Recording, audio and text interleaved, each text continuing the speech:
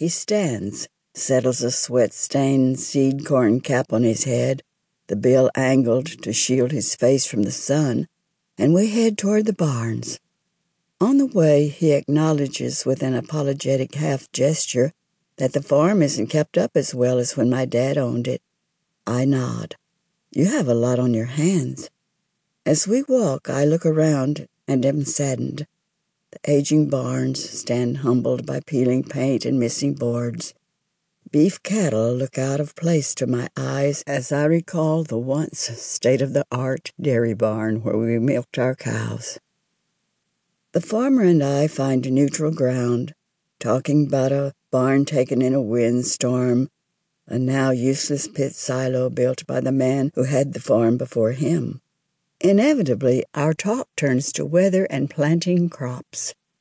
If it's okay, I'd just like to look at the fields, I say, grateful when he has to leave me to check on a cow calving in the barn. Sure, he says, look around. I'll catch up with you later. Walking toward the west, I step across the mud puddles of a wet spring and remember squishing my bare toes in similar puddles. I don't know what I think I'll see in the field, but I am drawn there. I put the buildings, so wanting for care, behind me and stand in a pasture where I used to chase butterflies. Closing my eyes, I tip my head back to catch the sun, stretching out my hands in an unconscious plea. I am open to memories rising out of the earth, pulsing through my body with a force so unexpected and strong, I struggle to stay balanced. I see my sisters and me chasing across the field, vying to see who will make it first to the wooden steps of the stile spanning the fence, who will be first to reach the one-room schoolhouse where I took the first 8 years of my schooling. I see a tree with low limbs that I remember scrambling up just in time to escape a marauding cow.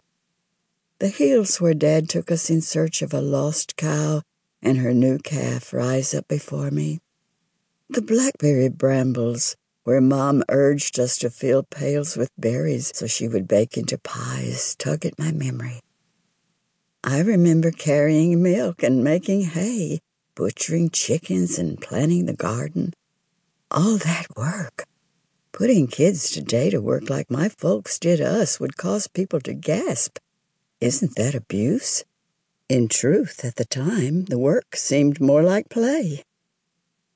This land of my childhood releases sweet, long-forgotten memories and brings me back home. Home to the farm. Home to my family. Home.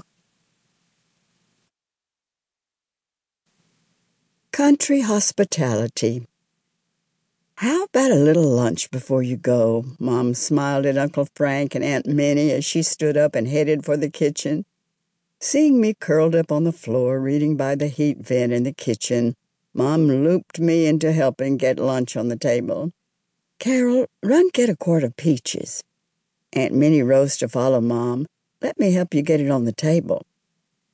In the few seconds it took me to run down to the fruit cellar and back up the stairs, Mom had put a pot of coffee on to brew, laid out lunch meat and cheese with homemade bread for sandwiches, arranged a tray heaped with dill, sweetened beet pickles, and was filling a bowl of cottage cheese. At Mom's direction, Aunt Minnie lifted the good plates, the ones from the set of pastel pink dishes Mom received as a wedding present in 1942 out of the cupboard, and placed them around the kitchen table. She found the silverware we used every day in the drawer by the sink.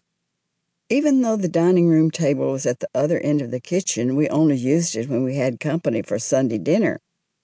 Lunch was at the kitchen table where we ate all of our family meals. I handed over the quart of bright yellow peach halves Mom canned in thick syrup and brought out to serve guests. Flicking off the seal with a can opener, Mom poured the peaches into their special pink bowl, the bowl that matched the good dishes. As she motioned me to fill a plate with brownies topped with a sprinkle of sugar, Mom slid a large silver serving spoon into the peach bowl and called out, "Lunch is on the table." Mom could put a full meal on the table faster than I could form the idea of a meal in my